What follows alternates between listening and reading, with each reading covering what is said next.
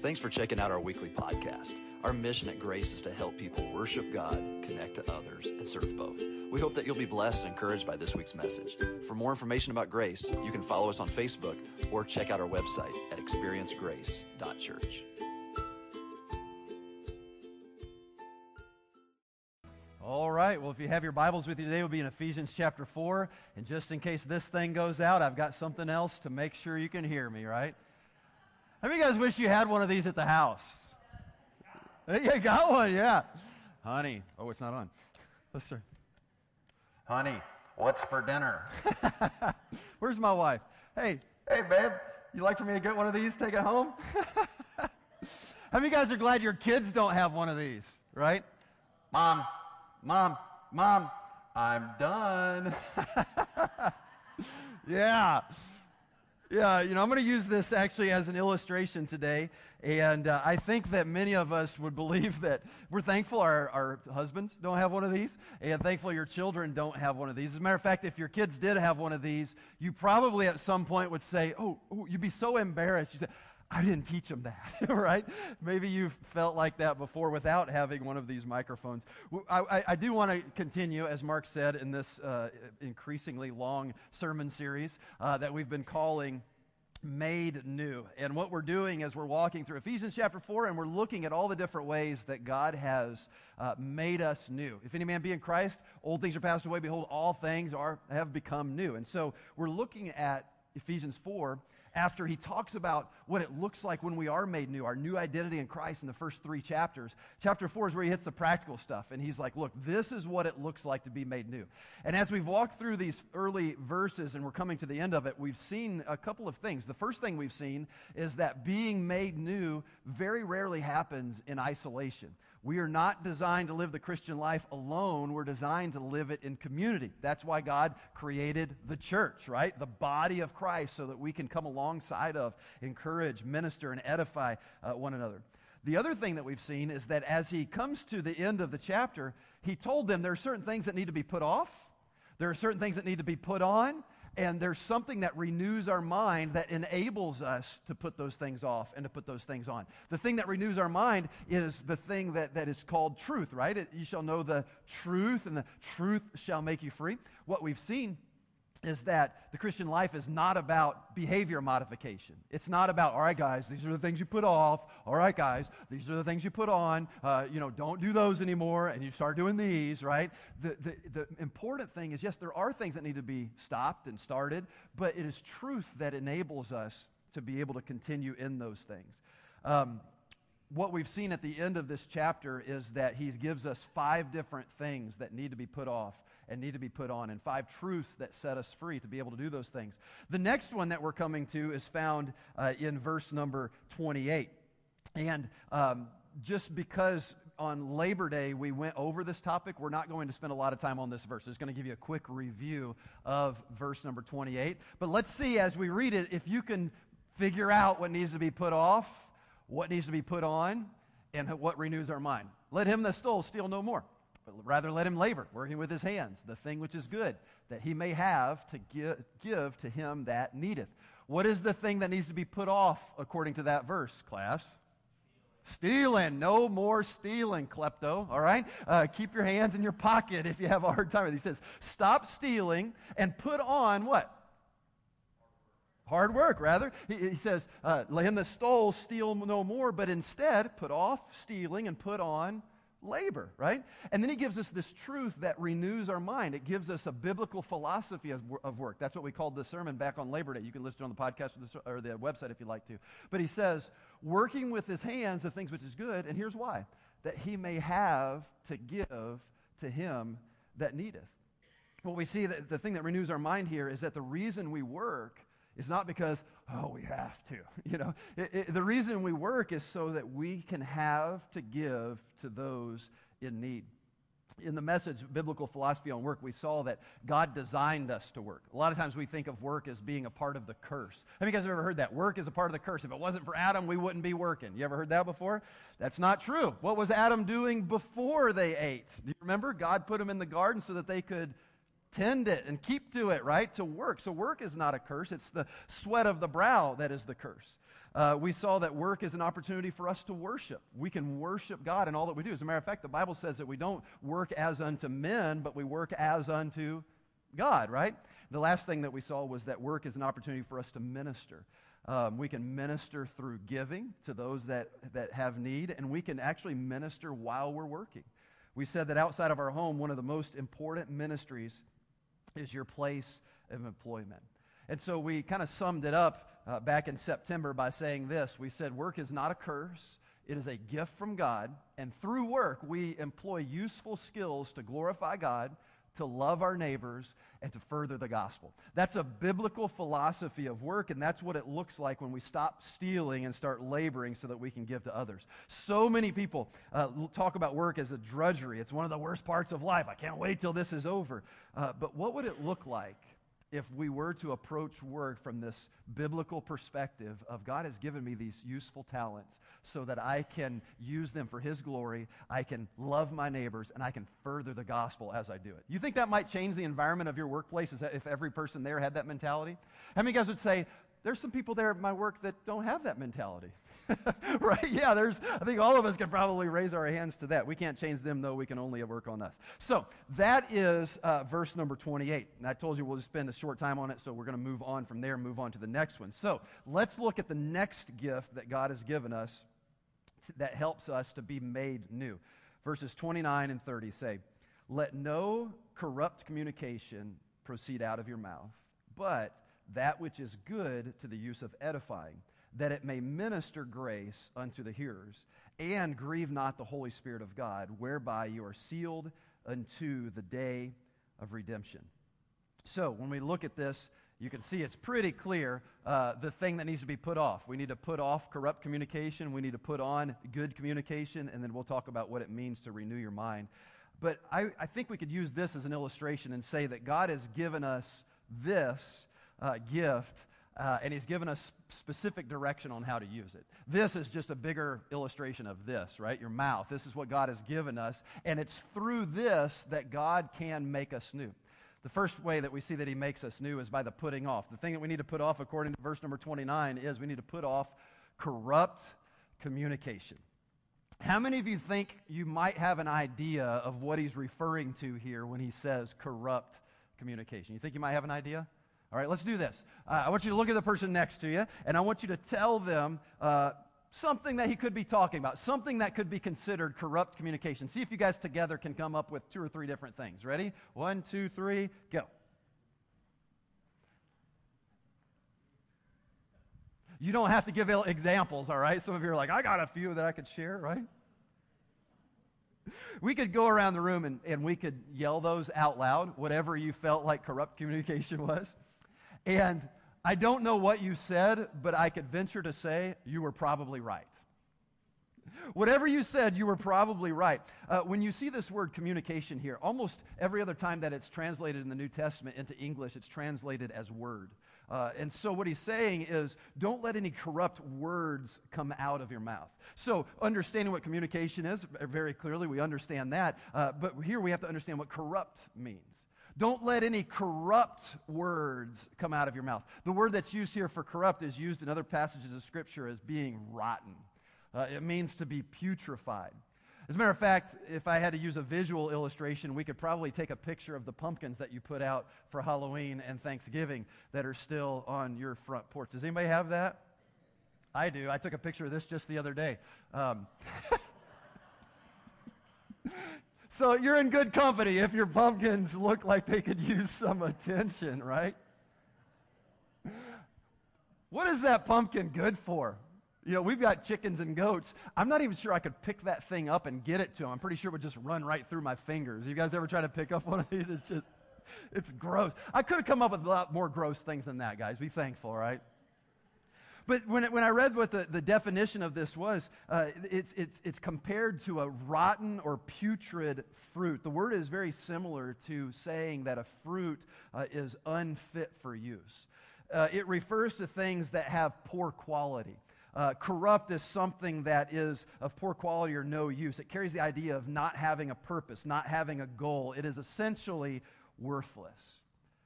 I don't know what you said when you shared the different examples with one another, but Some examples, obviously, I think, how many of you just on your own came up with corrupt communication? One of them would be cussing. Anybody raise their hand and say, yeah, I thought of that one, all right?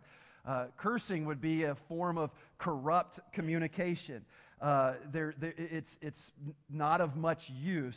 It's rotten. It's putrefied. One person said that cursing shows a lack of respect for others and for yourself. Another form of corrupt communication would be insults, name-calling, making fun of or tearing down others.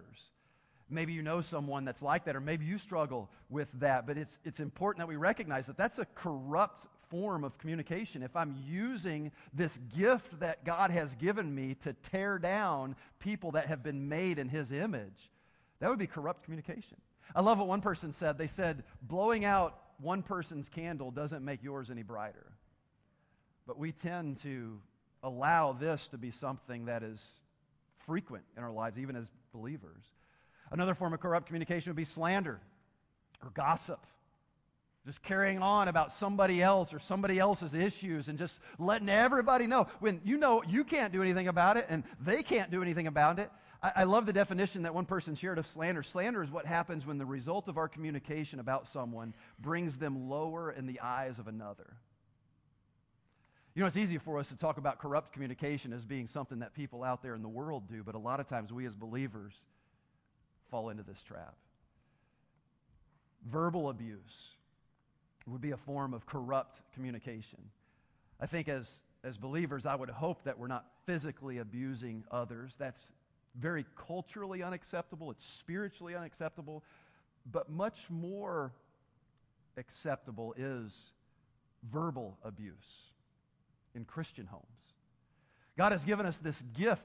The Bible says that death and life are in the power of the tongue, and oftentimes we use this gift that God has given us to just shred people with our words. He says, let no corrupt communication proceed out of your mouth. I think that it's not much of a stretch if we were to modernize the verse that he's referring to here, because back then, all they had was the mouth. They didn't have telephones. They didn't have the internet. But I don't think it's much of a stretch to say that we shouldn't let corrupt communication come out of our mouths or our fingertips or thumbs either, right? Because we, a lot of times as believers, we wouldn't, say those things out loud, but I'm floored by some of the things that I see people say online. Cursing, insulting, making fun of, slandering, gossiping, verbally abusing others. And a lot of times we kind of hide it behind things like politics. Listen, I'll be honest with you.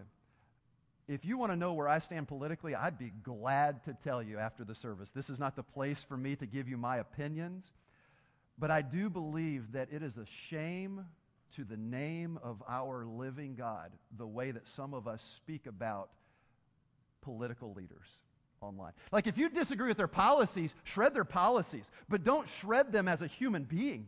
As a child of the living God, whether you're conservative or a liberal, I don't care where you, actually I do care a little bit, but wherever you land on that thing, the way that we speak, the Bible says, let no corrupt communication proceed out of your mouth.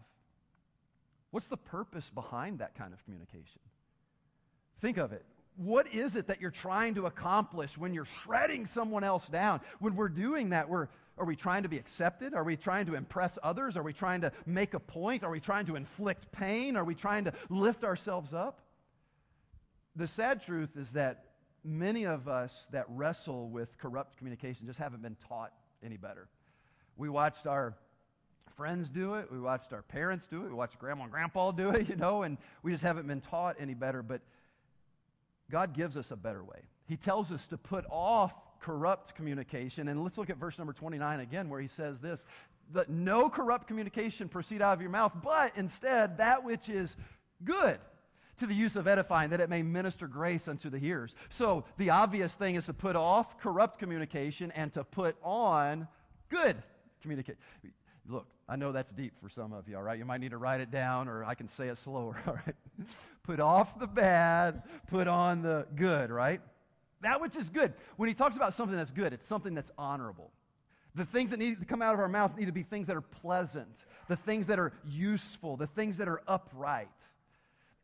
Do we really need to give a definition of this? Do we really need to qualify it? I think we know when our words are good, and I think we know when our words are corrupt. And if you're unsure, just ask the person that you live with, and they'll let you know whether the majority of your words are corrupt or considered good.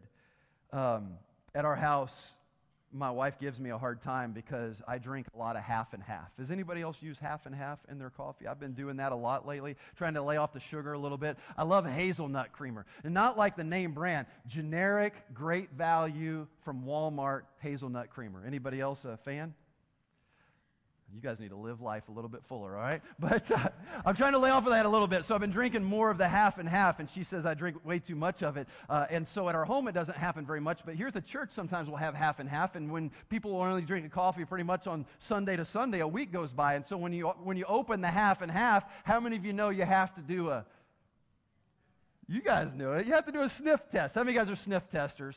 I've got a good schnoz. I can sniff with the best of them. And when you smell that, you want to make sure that it's not corrupt, and you want to make sure that it's good, because I'm not going to let any corrupt half and half come into my mouth. I'm only going to let that which is good to the use of edifying and ministering go into my mouth, right?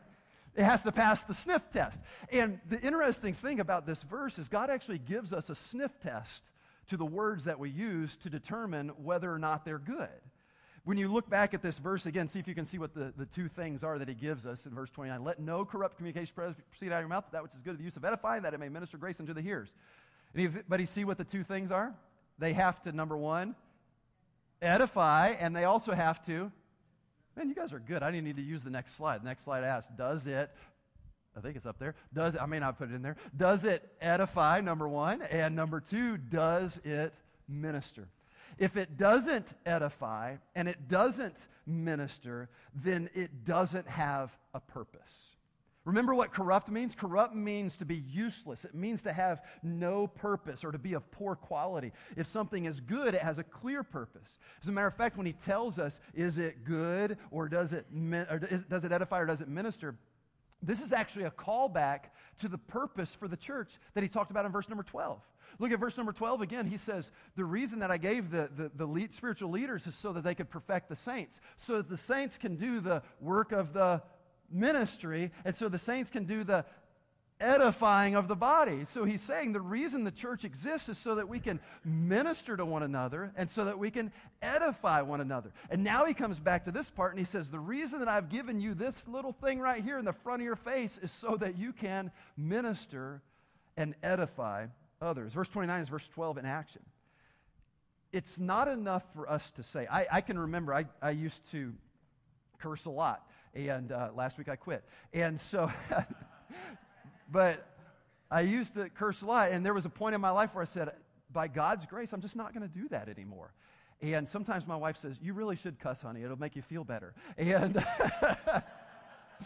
she may be right. She feels really good. And so,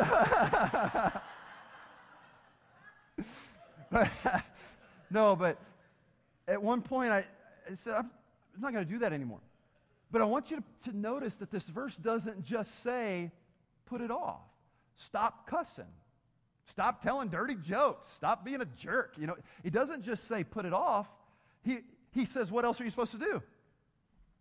Replace it with something else, right? We're supposed to put on something that is good, useful, or edifying. So if we're going to put on something that's edifying or ministering, then we need to know what it means to do that. So he says here in the verse, he says, to the use of edifying. To edify just simply means to build up. It means to promote someone else's growth. As a matter of fact, if you read it word for word into like a literal translation, he's saying here, for the edifying of the need. We don't see that clearly in this, and when we begin to dive a little bit deeper into it, you can see that he's saying that there is a need that needs to be fulfilled in someone's life, and when we are using our megaphone, when we're using our mouth to edify others, it means that I am actively looking for the needs of others, and I'm trying to use my mouth to help meet those needs so that it builds them up. Does that make sense? We issue at our house BOLOs. You guys know what a BOLO is? Be on the lookout, right? Apparently not a lot of law enforcement people here, all right? I've seen a lot of Law and Order, though. Beyond a bolo. We issue bolos. The bolos in our house, for me, is usually the ketchup. I can't find it. Be on the lookout for the ketchup. And my wife's like, did you move anything around? Yeah, I did. And she goes and she opens. It's right there. Anybody else have a hard time finding things in the fridge? For my wife, it's her phone. She got an Apple Watch, and Apple Watch does a lot of things, but the thing that it is used for most by my beautiful bride is to find her phone. How many of you guys have someone like that in your home? Where's my phone? Ding, ding, ding. He's ringing somewhere, and that's the technology that we have, right? But to be on the lookout for, where's my phone? Where's the remote? Where's the ketchup? You're on the lookout for something, trying to find it. What he's telling us here is that when we come together with other believers, we need to issue a bolo. We need to be on the lookout for something. Now, a lot of times we're on the lookout for some dirt so we can tell other people about it. That's that corrupt communication stuff. But according to this verse, he's telling us we need to be on the lookout for the needs that other people have so that we can step in and speak to those needs and edify them with our words. Romans 14 says this, let us therefore follow after, to be after things that make for peace and things wherewith one may edify another. 1 Corinthians says, how is it then, brethren, when you come together, every one of you has a psalm, you have a doctrine, you have a tongue, you have a revelation, you have an interpretation. He says, you got all these things that you want to do. And he says this, let all things, whether you're trying to be spiritual or cool or whatever you're trying to do, let all things be done unto edifying.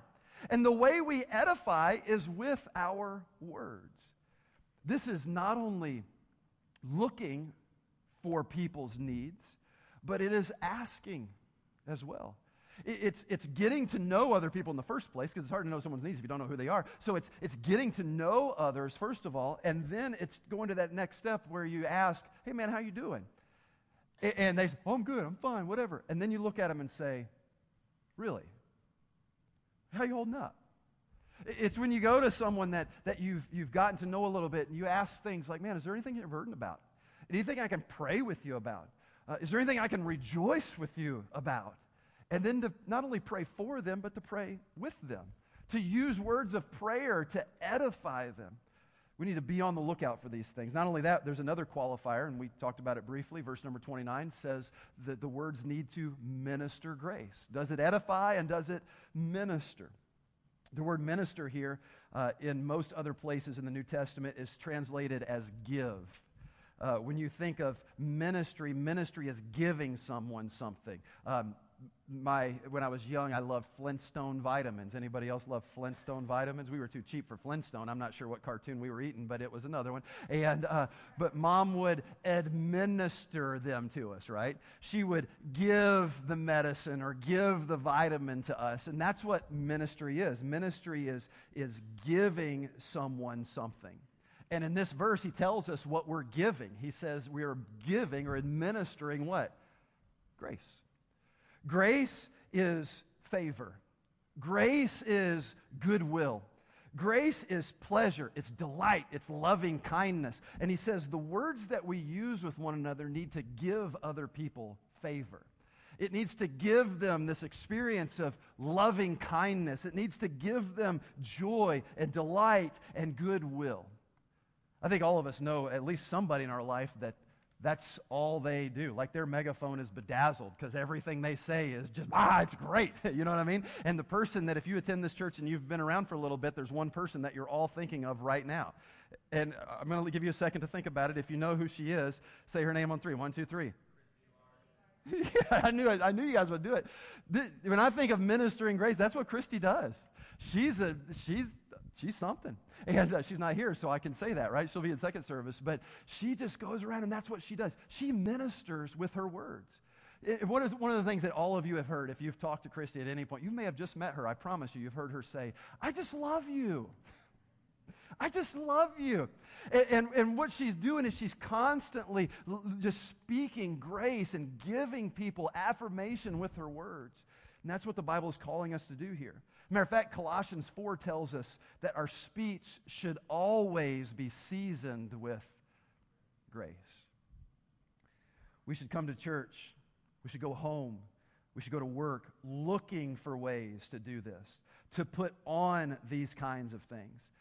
This last Tuesday, we had our final basketball event, and it was kind of a fun thing. We were playing, the players were playing the coaches and the parents and things like that, and my wife was up in the stands, and she was talking to Sherry. I'm not sure if Sherry's here. Is Sherry here? She was talking to Sherry Sweeney, and Sherry and her were up in the stands, and they were talking like the whole time. And when the thing was over, we've been there for like 2 hours. When the thing was over, they were still talking. They're like one of the last ones left, and I walked up there, and I was like, babe, you've had 4 games to talk to her. Let's go, right?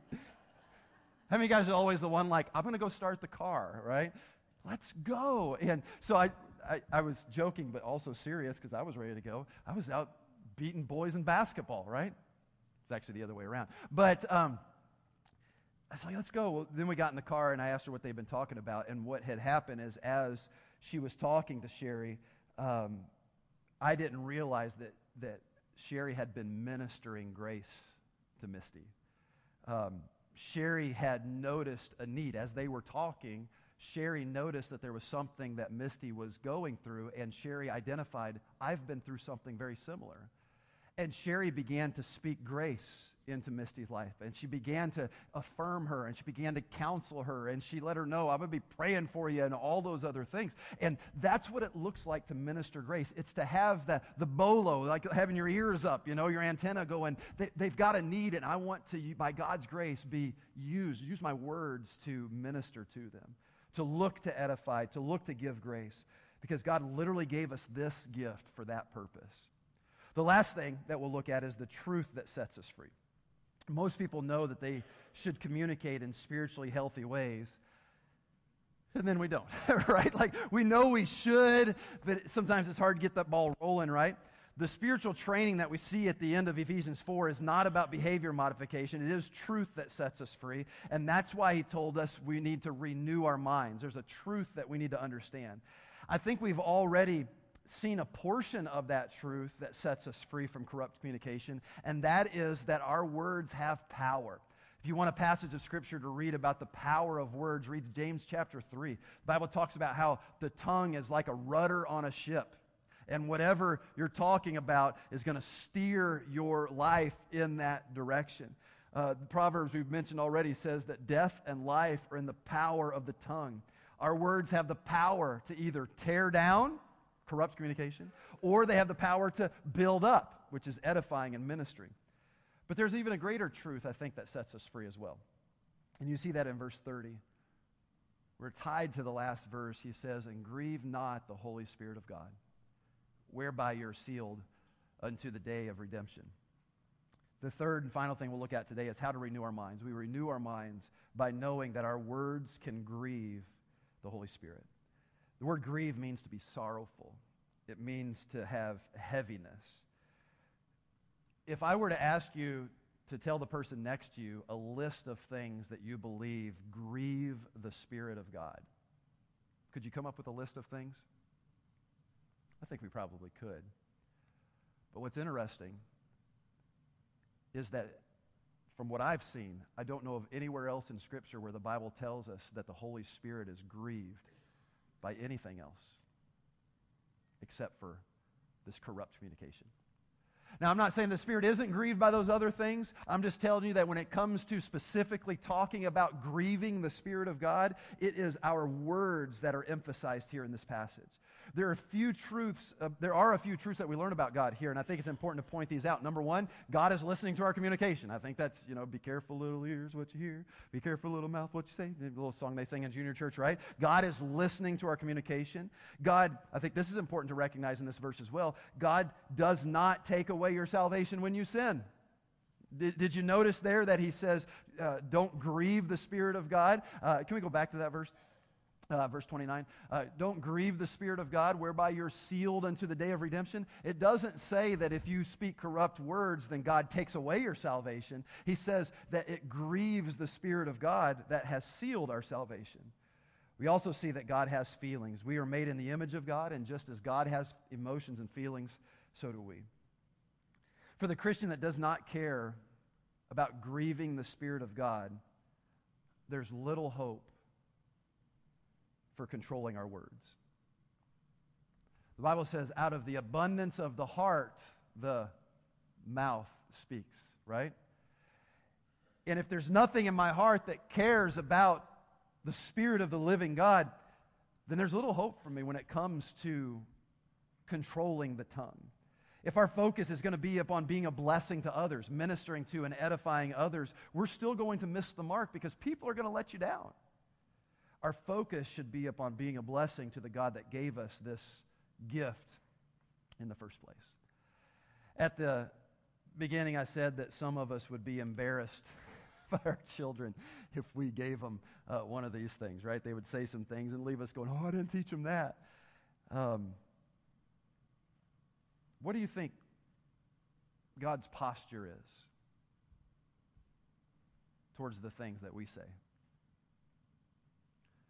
Is it something that encourages the heart of God or grieves the heart of God? Is our communication corrupt or edifying? Is it ministering or grieving? As we allow the Holy Spirit to work through us to others, we begin to see God do that supernatural work of making us new in community. My son Andrew has done some things throughout his lifetime that have embarrassed me as a parent. And one of them is with our basketball team, we've really focused on, hey, the reason we play is to glorify God. Everything we do, we want to point the glory to God. This is an opportunity to worship God by the way you play basketball, right? And so last year, Andrew shot a three-pointer, and he made a three-pointer, which didn't happen very much at that time. And so when Andrew made the three-pointer, he's going back down the court, doing that number right there. And we don't approve of that on our basketball team. I benched him. I called him over to the bench and I said, son, who's that glorify? Me. He knew. I knew.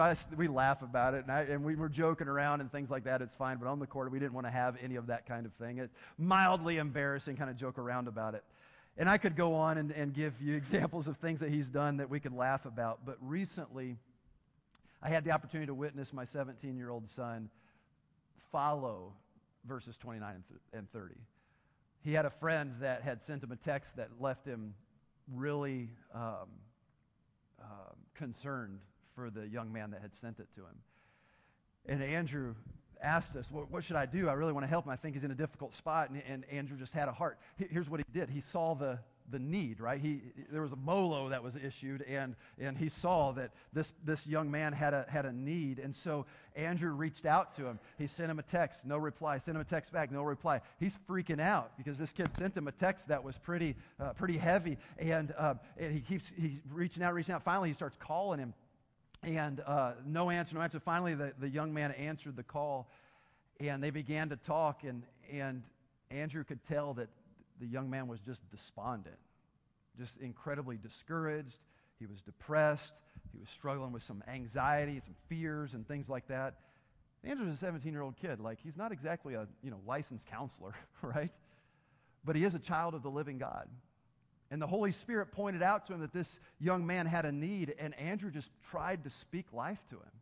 Andrew tried to minister to him. He tried to edify him. He tried to give this young man grace. And I wasn't standing there listening to him, but we talked about it afterwards, and he shared with me kind of a personal thing, and don't tell him that I told you, but as he was talking to him, tears began to well up in his eyes as he was just concerned for his friend. And the only thing he had to help his friend was that gift that God had given him, the gift of words. Look, I think it's important because God says it's important in this passage for us to begin to use this gift for something far better than corrupt communication. The Bible talks about things that we should be known for. I think it's in 1 Corinthians. He says, don't be known for foolish jesting and all these things, but rather be known for the giving of thanks. What is that? It's using words for good, edifying, ministering. What would this church look like if every person came in with a bolo? They were on the lookout for other people's needs. And then before we left, we found someone that we could minister to with our words. Before we left, we found someone that we could edify with our words. That's not something that only certain people like Christy Larson are gifted with. Now, some people are more outgoing, right? How many guys say, I'm not that outgoing person? Here's the good news. You don't have to edify everyone. Just edify someone. You don't have to minister to everyone. Just minister to someone. What difference would that make in our church? What difference would it make in our homes? If there was no corrupt communication in our homes, we weren't yelling and carrying on and verbally abusing one another, but we're speaking life into one another, what would our places of employment look like if we were constantly speaking in these ways that God has designed us to speak? God gave us this for a purpose. And Ephesians 4 tells us that one of the tools that God has given us to make us new is our mouths. By God's grace, if we'll follow this teaching, we'll begin to see God do a supernatural work in our hearts and lives as he makes us new and conforms us into the image of his Son, Jesus Christ. Let's pray together. Thanks again for listening today. Grace Baptist Church exists to help people worship God, connect to others, and serve both. If there's anything at all we can do for you, please reach out to us. You can reach us on Facebook as well as online at experiencegrace.church. Hope you have a great day.